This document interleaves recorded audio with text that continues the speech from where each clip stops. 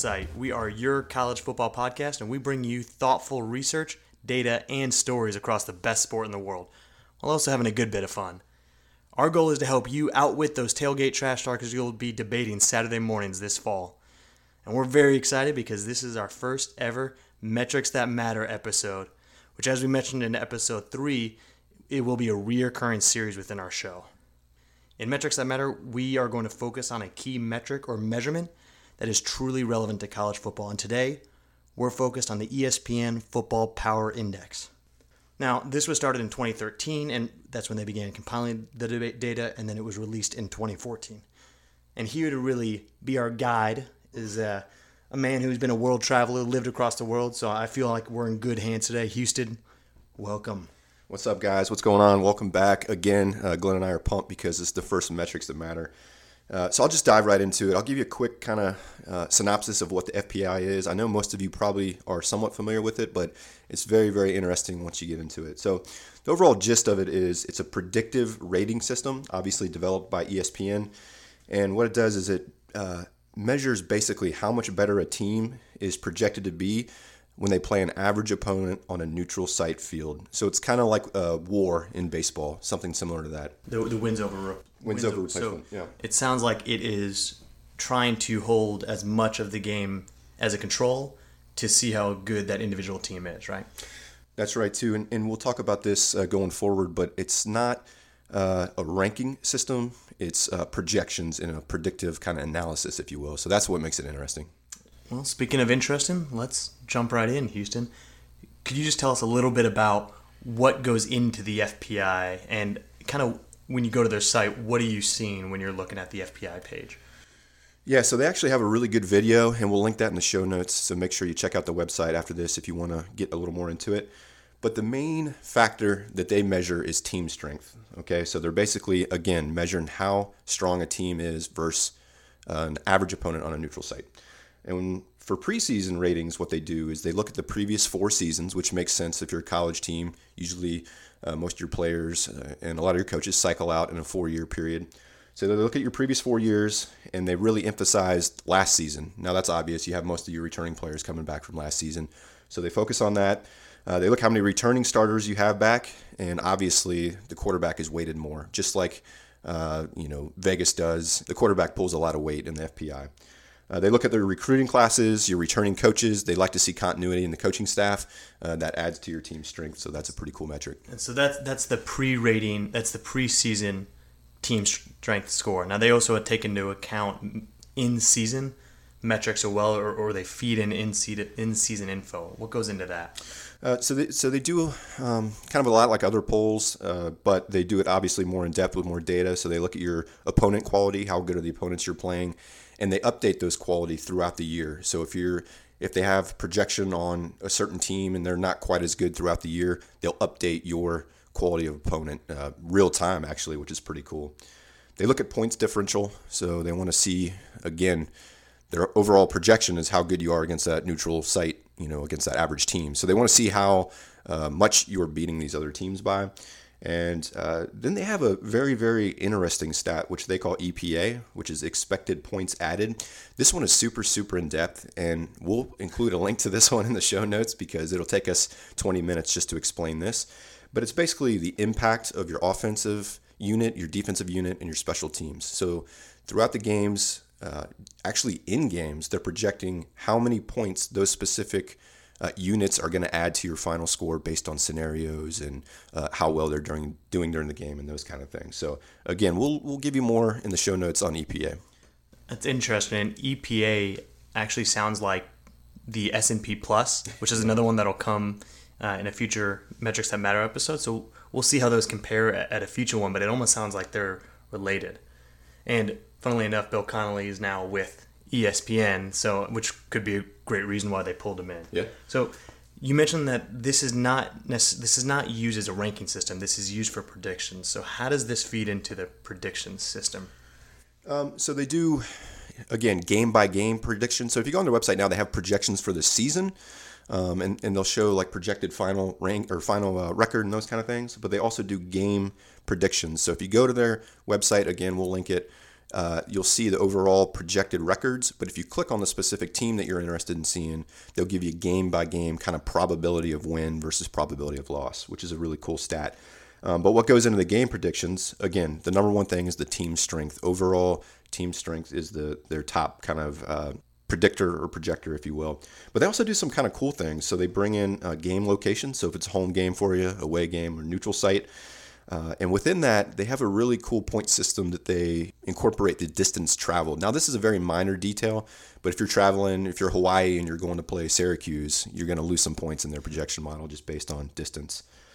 They also have time between games, so rest days, really. If you got a bye week, they're going to give you a little more points in their projection system, if you will.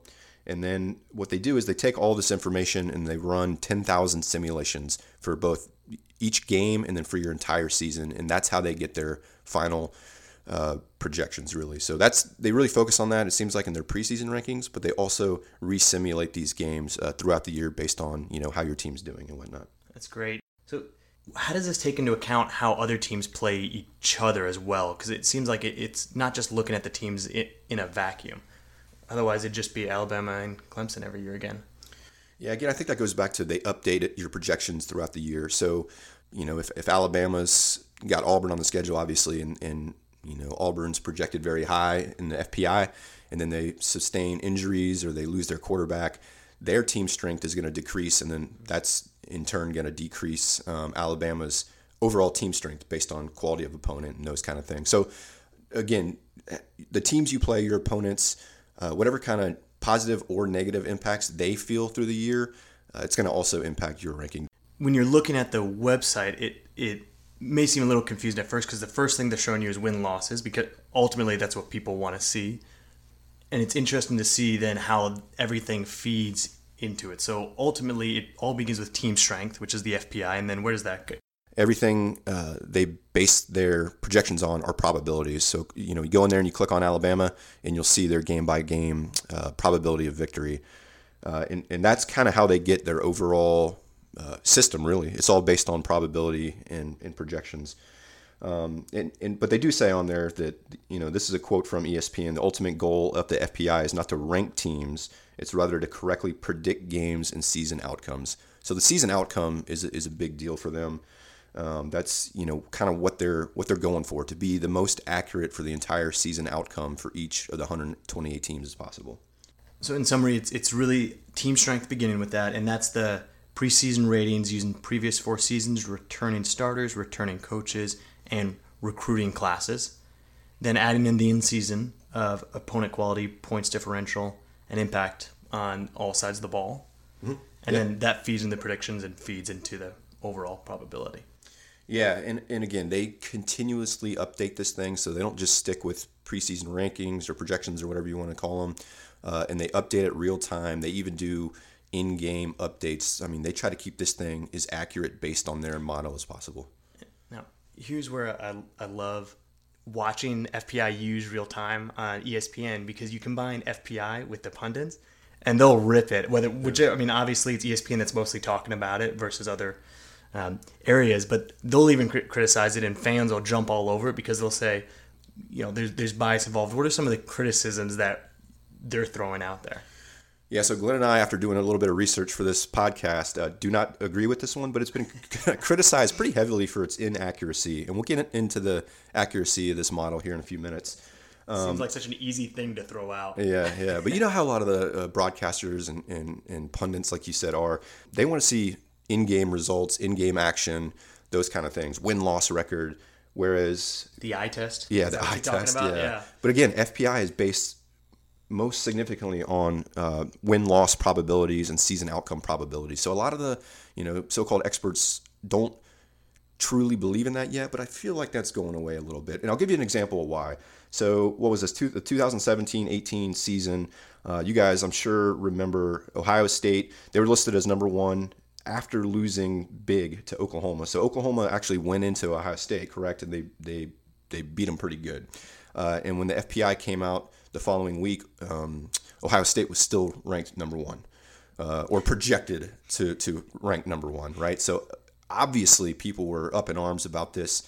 But then a week later, the probabilities worked out based on, team comparisons, opponents, team strength, and Oklahoma jumped them. So it ended up working out in the short term, if you will. But when that next week's projections came out, man, people were furious about that. So I really appreciate, too, how you spoke to the game. You made sure not to use the trademarked term, the Ohio State. Yeah. That's a royalty. We'll have to pay that now coming out. Yeah. So what are some other criticisms that are out there on the FPI? Yeah, one very minor one is people don't like the how recruiting is kind of incorporated into their projections, just because who knows how these kids are going to turn out, how they're going to impact the team. But again, that's a very small component of how they project teams. So I see how it does. It does matter. It does matter. I mean, when you're Alabama, Clemson, or a lot of these schools that are just reloading and just pulling in the best athletes that are starting day one, I mean, it has to help. Yeah, obviously. And again, I mean, if you got a stud 5-star coming in and it could impact your team towards the later, let's say half of the their first season, you have to take that into account. But another one was, this isn't so much true anymore, but they were getting criticized pretty heavily at the beginning because they didn't share their methods, they didn't share their data and their stats, so they were getting hit pretty hard with that. People want to see kind of an open book on what you're doing, especially when you're using fancy math and science and those kind of things. But that's gone away. If you go on their site, they'll pretty much share everything they're doing. It takes a little diving into it to figure some of the projections out, but all the numbers seem to be there. And I'd like to circle back on our very first criticism, that it's not very accurate. How accurate is it showing so far? It's been since 2014, so we've got a number of years to look at. How's it doing? All right, so just a quick little back stat, so you might realize this. What they do is they kind of rank you. Again, they give you projection for a win-loss per game, and so a percentage of winning that game. Right. So if they think you're going to win 3 out of 4 games, you're a 75% projected win. Okay, it doesn't work out perfectly like that, but I'm just using that as an example. And if you go on their website, they have a very, very interesting stat where they show kind of, how would you describe it, Glenn? Like I guess ranges of projections. So for example, they show how many teams they projected to win between 50 and 60% of the time, 60 to 70, 70 80, so on and so on. So over the last 4 seasons, the FPI has labeled 643 teams as a 70 to 80% projected win for that game. In the game, yeah. And the outcome of those 643 teams is they've been right 74.5% of the time. Right in the middle. Right in the middle. So that's a perfect projector, right? Like, and some people might look at that, and say, "Oh, you only won 74.5," but that's exactly what they were saying that was going to happen. So how does this? So people will typically say, there's always the phrase "Vegas knows." Mm-hmm. How much better does Vegas know than the FPI? Well, so there are some stats out there, but they're a little wishy-washy. Everything that I've seen is that the FPI is right there with Vegas. Even if they had a stat that over the last 10 years, now this is, again, the FPI has only been around, 4 years at this point, but if you look at the numbers the FPI would have projected, over the last 10 years, the favorite has won 75% of games based on FBS versus FBS opponents, okay, which is pretty good. It's very comparable to Vegas line. So, for example, I believe the Vegas line for that was around 76%. And it's actually gotten more accurate over the last 4 years. The FPI projections are up to 77%. And the reason for that is now they're actually able to put their projections real time and update their season likelihoods and projections. When they were doing this, previous to actually running, they were just running kind of a trend analysis. They weren't doing updates throughout the year. So basically, they projected every game only based on preseason information, and they were still correct 75% of the time, which is pretty good. So not accurate. Yeah, great prediction out there. No, very accurate. So then, with that in mind, what's the future? Where does the FPI go from here? Yeah, we talked about this in episode 3. I think the FPI will stick around for quite some time and get more and more accurate. You mentioned Connolly's on board now. Phil Steele's doing a lot of work with ESPN, so it looks like they're bringing in kind of these more analytical experts for their college football coverage. I don't see FPI being the sole rating system, if you will, But I think this will heavily impact kind of the college football committee for the next, handful of years. But down the line in the future, there's got to be something more similar to FPI to project the college football playoffs, if you will. Yeah, I think it's, again, as you mentioned in episode 3, we talk about polls versus rankings, or in this case, maybe poll versus ratings. This leans that ratings leading towards rankings, decision making. And I think it's interesting too, timing wise, this started about the time that the Harris Interactive poll, which again was supposed to be an analytical view, was out of commission with the transition from the BCS to the playoffs. Do you see this going, kind of a hot take for you, Houston, do you see FPI going beyond just the world of college football decision making? Do you see it going and competing with Vegas maybe? I think in a way it does. I don't think it'll be, some kind of sanctioned gambling, system, if you will. But I know a lot of folks who are... What is that they always say when they now have their lines and odds on ESPN? This is not it. Oh yeah. It's for entertainment purposes only. That's right. Some of the pundits, if you will, on ESPN say that. But I think it's already competing with Vegas in a way. I think people look at the people in the know, if you will, which hopefully you guys will be after this podcast, look at the FPI and they compare it against the Vegas line. And if they see some big differences in individual game projections, which there are quite a few actually, a lot of people are starting to go with FPI, it seems like. So I don't think it'll be a gambling entity in itself or anything like that, but I think it will impact and influence maybe the line makers or the bookmakers in Vegas. All right, guys. Well, we appreciate you listening. We know you'll have questions. We try to do our best in explaining this. It's a complex model, complex system, which makes it accurate, makes it cool to check out. So if you do have questions, send them to us. Check out our website, Neutral Site Podcast. Again, we're going to link all this information in our show notes. We're trying to provide you guys with the most in-depth notes that we can, so you can stay more informed on your own if you'd like. You can also hit us up on Twitter at Neutral Site Cast. We're getting more and more active on there. So if you have any comments on this first Metrics That Matter episode, let us know on there. Also, go ahead and subscribe, like, all that kind of good stuff. I know a lot of you are on Stitcher. We're up there. So check us out. We're on Spotify. But you can also get us on Apple Podcasts. I know most of you still have that at this time. Or if you got the Google phones, we're on Google Podcasts too. Basically anywhere you get your podcasts. Go check us out. Hit subscribe, give us a rating, review, those kind of things. Again, thanks for listening. Please share this, with anybody that's interested in metrics that matter. And we look forward to getting back to you guys for episode 4.